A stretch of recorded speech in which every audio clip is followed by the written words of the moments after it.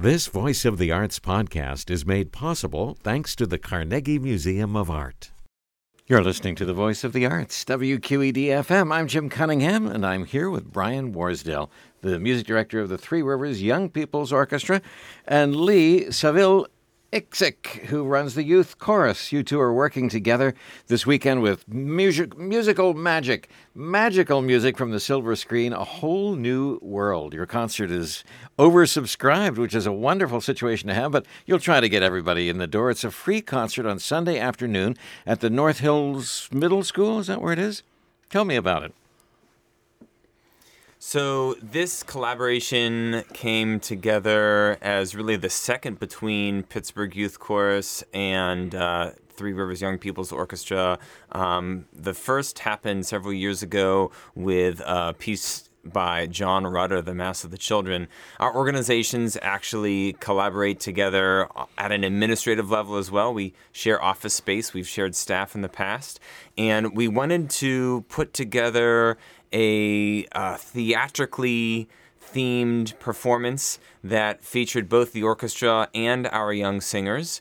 And after exploring a few different options, came to this concept of programming lots of music from animated films that are geared towards children of all ages. And Brian tapped his connections out in L.A. with the Disney Music Library and got us some great arrangements, the arrangements, actually. Yeah, so the material we're doing is all the stuff that you actually heard watching the animated features.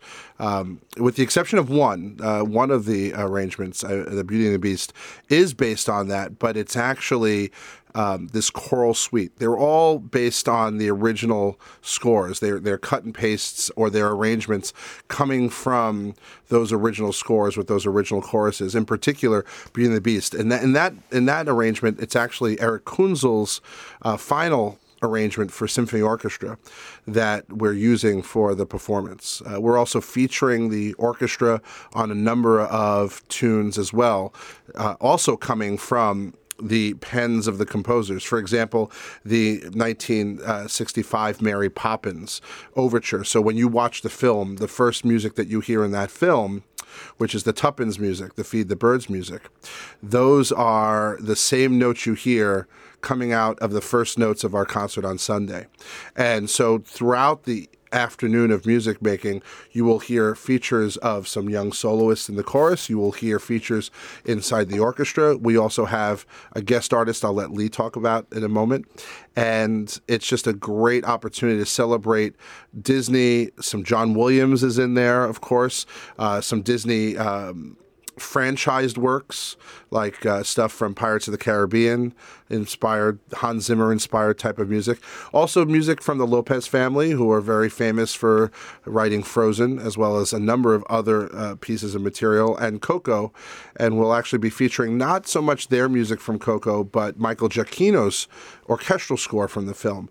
So we have a great variety of music. And the reason that we decided to use this route was my hope that young people could explore other advantages in music as instrumentalists.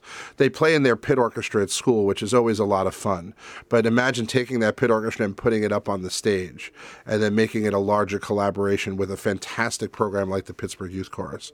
And that's one of the things we want to do every season. Every season I would like to pick something in the middle of the year besides our own, I guess we would say, grand classics concerts like the Pittsburgh Symphony has, our fall concert and our spring concert are epitomes of that orchestral repertoire that we want to explore, as well as the new music that we want to look into. But sometimes in between, we want to let our hair down a little bit and do something that's a little different. Maybe we teach them this year it's Broadway. Maybe next year it's jazz. Maybe the year after that is something dancing. It could be anything. But the idea is to give them that opportunity to explore different genres of music. Sounds like for the music lovers in their seats, they'll know the tunes. Oh, absolutely. I mean, there's not a single person that won't try to sing along with half the music. So, and will the chorus be singing for 2/3 of the program or more than that? 2/3 is probably about right. There are three, am I counting right? 3 major suites plus a medley that the choir is singing on. So Beauty and the Beast, Aladdin, Lion King, and then we are closing with one final suite of all music from Frozen, which will be a sing-along with the audience, where the audience will be officially invited to join us in singing those songs. Great fun. It's not possible for you to be in the youth chorus and also play in the orchestra? I'm Do you sure have any members that are in both? scheduling wise. I think it's possible, and I think that there are young people that might have done that at some point. I don't think we have anybody this time around, but that was very commonplace even when I lived in New York. So the other medley that we are doing actually is an arrangement by an orchestrator, pianist, musician that I have known since he's 14 years old. His name is Josh Freilich, and he did this. We have a cabaret troupe at my summer camp where it's high school kids, and they put together these variety shows every year, different themes. And one year was a Disney theme, and because we were doing this big orchestral concert, we invited them to participate with us. So he put together this Disney troupe medley, and basically it's all the old school Disney tunes. It's all the stuff you heard, and there are some more modern Disney TVs, like TV channel stuff, Disney Channel stuff, but for the most part, it's all that stuff that our parents grew up with. Stuff like from Cinderella, stuff from, Snow White and the Seven Dwarfs, stuff from Winnie the Pooh, things like that. So, and then, of course, that we have a couple of different features, including, and I'd love Lee to talk more about our guest vocalist who's going to be working with us in the Lion King track. Yeah. So last year, Pittsburgh Youth Chorus started a new program inviting an artist in residence who identifies as Black, Indigenous, or a person of color to work with our singers for the entire season. And this year, the person assuming that role is Miss Anita Levels. We had the chance to work with Ms. Levels back in the spring of 2022 as the featured artist in a piece called Crossings, which we did as a collaboration with Hill Dance Academy Theater. Very interesting work. I refer to it as a piece of ethnic choral ballet theater. And it has this central figure kind of telling the story and singing solos with choreography and choral music happening all around her. Anyway, we had the chance to meet Miss Levels, Anita, through a program that Tripo runs, the Black Teaching Artist in Residence program through the Unisound Coalition. And after having her on stage with us back in May, invited her to be our BIPOC artist in residence for this year. She has spent the fall and winter already working with our singers on a regular basis. She taught them some music from the Black gospel tradition for our winter concert. She's going to be teaching some Stevie Wonder for our spring concert coming up in April. And we just wanted to have the chance to feature her as a performer again. And so she is going to be singing some of the solos on the Lion King suite. Anyone interested in learning more about her work, she has a website. I can't remember if it's AnitaLevelsMusic.com or it might be AnitaBrownLevels.com. One of those should work. And her music is, she's a recording artist with lots of original music on all the various streaming platforms that people might tap into. Sounds so great. 3:30 on Sunday afternoon, A Whole New World, magical music from the silver screen. And Lee mentioned that you have some connections in Los Angeles that helped out here in getting the scores. Well, I mean, it's actually available to anybody, but I do have a relationship with the Disney Concert Library from the work that I've done during the summer. And when we were trying to figure out a pivot that we were working on, we thought maybe we can do a Disney show. And one of the first thoughts was let's just do a Disney show in concert. But actually, and I say this so that, anybody who's listening, especially the teachers in our area, the Disney Concert Library is pretty much available to anybody. You do have to go through all the licensing that you do when you rent the show, but they have a valuable resource of materials there, even stuff that's in the vault, if you will, from way back when that they have at their disposal. But they have a great team there. Roy Haston, who has been pivotal in putting this together for me, was instrumental, forgive the pun, for putting that together for us. And yeah, you can look at it online, but they have so much more than just what's already on the internet. And that was one of the things that was important, was just to have that level of communication and that connection. And to be fair, that connection came through the summer program that I run up at French Woods, and through one of the music directors on Broadway, who's an alum of our program, who worked for us, whose own son went to camp, and I picked up the phone, called him up. He currently conducts Aladdin on Broadway and is working on the new production of Hercules, and he put me in touch with these wonderful people years ago, and we just maintained that relationship. And that's the pivotal thing when you're trying to give young people these connections. It's important for you to maintain those valuable connections and interactions with people, especially because it gives your young people that window into that larger world. There's not a single piece of music, except for maybe that Disney medley, that was written for their age group. It just wasn't. Nothing that they're singing, nothing that they're playing. And we talk about this all the time. I've been here and spoken to you about this, Jim. The youth orchestra world is a special place because it's one of the only places where young people are playing music that was never intended for them. And I think that that's a significant achievement when you get to play that music. And I also think there's something significant about the body of music that's written for young choruses, for concert bands and wind ensembles and jazz ensembles. I think the big thing that youth orchestras have going for it, quote unquote, is also something that doesn't give them the same access points to new music as frequently as other genres do. And of course, we're also working to change that. That's some of the stuff we're looking at in our future, which we're excited about. Because the Disney company is so big, some people might think they would be impossible to work with, but they in fact want young musicians to perform their scores.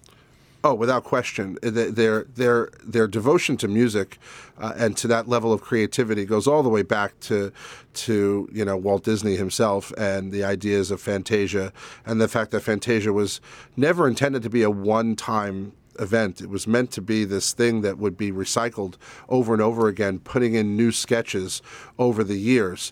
But the cost of doing that, obviously, and its commercial success would change over the years. And with Walt's death, it did not allow for that to be the fruition. So, of course, we had Fantasia 2000. But the truth of the matter is, other people have taken up that torch and have done other things that allow for that connection visually to what you listen to orally.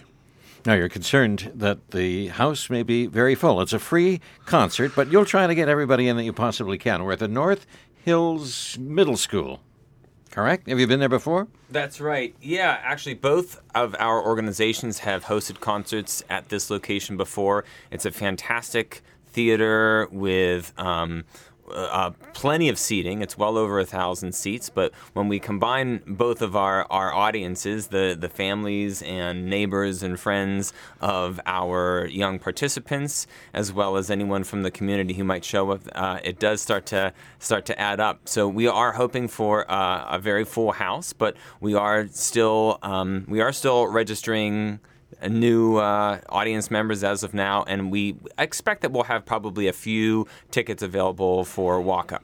So if you want to go, be sure to take a look at the website, right? You can Absolutely, register yes. yourself there.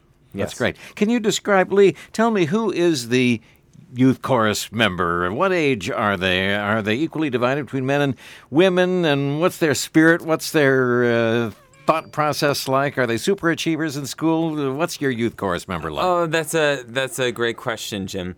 So I'll say that our programs have been really evolving over the past several years, and so the overall makeup of our singer population, so to speak, is also changing. The youth chorus, which was formerly known as the Children's Festival Chorus, used to be purely a treble choir for singers in grades 3 through 8. Now, several years ago, we started a training choir program, which opened up our programs to singers in grades 1 and 2. And that program used to be located mostly in suburb locations for families who might kind of be interested in trying the choir out, but not really ready to make the trek across the bridge into downtown where we were holding our rehearsals. Since my tenure with the organization, we've actually started some new locations. One of them at Pittsburgh Dilworth, so actually at one of the PPS schools, and then also at Aliquippa Elementary. So with those changes, we are seeing, frankly, a greater racial diversity and a greater socioeconomic diversity within our singer population. We've also started a high school program, which has been participated in primarily by a lot of our alums, so singers who went through all of our core treble choirs, but are now, some who have changed voices, that we have a TB choir that we call the Bridge City Singers, and then also our high school trebles that sing in a group called Headwaters. So really it's a group that comes from all over every walk of life. We're really interested in creating within our programs, honestly, a cross-section of the Pittsburgh region. And your unique niche relative to other youth choirs in Western Pennsylvania, the Junior Mendelssohn might pre-exist you, that maybe they were around a little bit longer? Yeah, so the Junior Mendelssohn, we actually have a history of working with. One of our, not our very founding director, but our artistic director who served in the role for over 20 years, Christine Jordanoff, had a very close relationship with Robert Shaw and, not Robert Shaw, Robert Page, the former, late conductor of the Mendelssohn. And so there was a lot of collaboration between PYC, at the time CFC, and the Mendelssohn. So we don't try to compete with the high school singers in Junior Mendelssohn. We actually run our high school program. They run in the fall. We run in the spring, so that we have a lot of singers that do both, because historically as many as 30 to 50% of the Mendelssohn are our kids.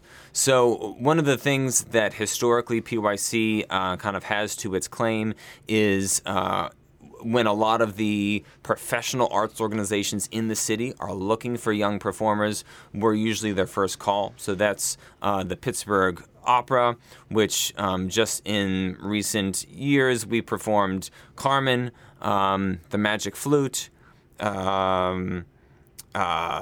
Madame or La Boheme, just like several other operas that have that youth chorus component to it. We've performed with Pittsburgh Public Theater, several performances with the PSO, and our kids learn.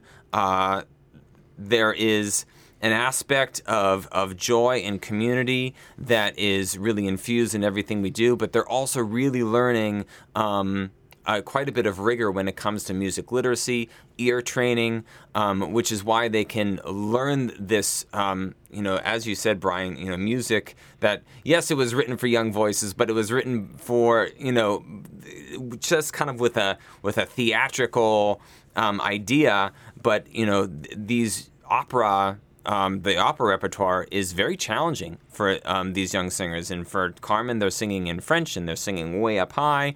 And so the training that they receive in our program is also very rigorous for them to be able to step into those types of roles, singing in lots of languages, and then also just having the grade 1 to grade 12 experience and being able to see older peers that they can aspire to. Sounds so great, and I can see why your two organizations are linked with your mission and what you're trying to accomplish. Brian Warsdale, when you step to the podium, what message do you want to send to your young musicians and the people behind you in the audience? Why are you doing what you're doing? I think it's obvious, but I'd like to hear it from you. Well, I say this a lot, and we've talked about this often, Jim, which is the idea that my advocacy is my baton. What I can do to help young people find that voice that, for the most part, is their instrument, is why I do it. I enjoy it. It's because I had my own transformative experience, and I think that's a very important aspect. every young person comes to music in their own way. It's easy to look at groups as choirs and orchestras and bands, but the truth of the matter is there's an individual choice to be involved in the arts, and there's an individual pathway that you take so that you can be part of the bigger picture. And every young person's story is different, and every adult story who started as a young person is different. And how we each came to it can really define why many people do what they do in this world. And for me, it was half an escape, half a way of dealing with personal loss, and and the rest of it is imagination. I used twice already because I had to think about that one. You know how I feel about that. When I'm speaking, it's very important that what I want to do for young people is give them that sense that what we're all doing together also respects what they do as an individual. And that means that some of them may not have had that early band experience. They may have come to it late. Some of them may have lived their entire life in the band world. Some of them have parents who are music educators. Everyone's journey is unique. It's what we do together that makes it this big one sound that comes out of either the chorus or the orchestra. Brian Worsdale, Lee Seville Ikzik, the work you're doing is essential. Thank you for doing it. It's just great, and I want to wish you all the best with a whole new world, magical music from the silver screen, the Three Rivers Young People's Orchestra, the Pittsburgh Youth Chorus. Thanks so much for coming by. Anything else we're forgetting? Is there anything else we should mention? You can get lots more information from your website. Any details about how to join your organizations, how the auditions are done, and you're auditioning people now, I think. We've already started taking applications for next season, and I don't know about the chorus, but we've actually started doing that already. Yeah, I'll add that actually what we are focusing on right now is enrollment in our Summer Singers Day Camp. So we run a day camp here in Pittsburgh as well as one up in Grove City, 5 days that here in Pittsburgh it's for young people ages 7 through 10 who love to sing and love music. It includes not only kind of a day that's focused on vocal development, but also some fun kind of add-ons. We teach ukulele, we do some creative dramatics, all as a part of that. I'll also add that we have other performances coming up that are open to the public. All of our choral programs, all the way from the training choirs up to our high school, are performing a concert at Marshall Middle School in the North Allegheny School District on April 23rd. And then our high school, because they have the chance to learn more repertoire than they really get to feature in that concert, are also doing a spotlight performance on April 30. And Brian, you must have a concert in the spring that we can look forward to. We're looking forward to May 7th, and we also, and I'm looking forward to coming back and talking about this again, we're looking forward to our appearance at the League of American Orchestras conference in June. We're one of 2 youth orchestras that have been given the distinct honor of performing as part of the opening session for the League, which is a huge meeting of all the different orchestras in this country representing different towns and cities and states that deal with professional music making, and also with youth orchestras. So we're really excited about that. We'll be working on some repertoire that digs more deeply into the music of the Americas experience. So I look forward to having a further conversation about that. A must. We'll do it for sure. Thanks for coming to 4802 Fifth Avenue, and bless you for the great work you're doing with your young musicians. Brian Worsdale, Lee Seville Ikzik, keep it up. Don't stop. Thank you, Jim. Thank you, Jim. This Voice of the Arts podcast is made possible thanks to the Carnegie Museum of Art.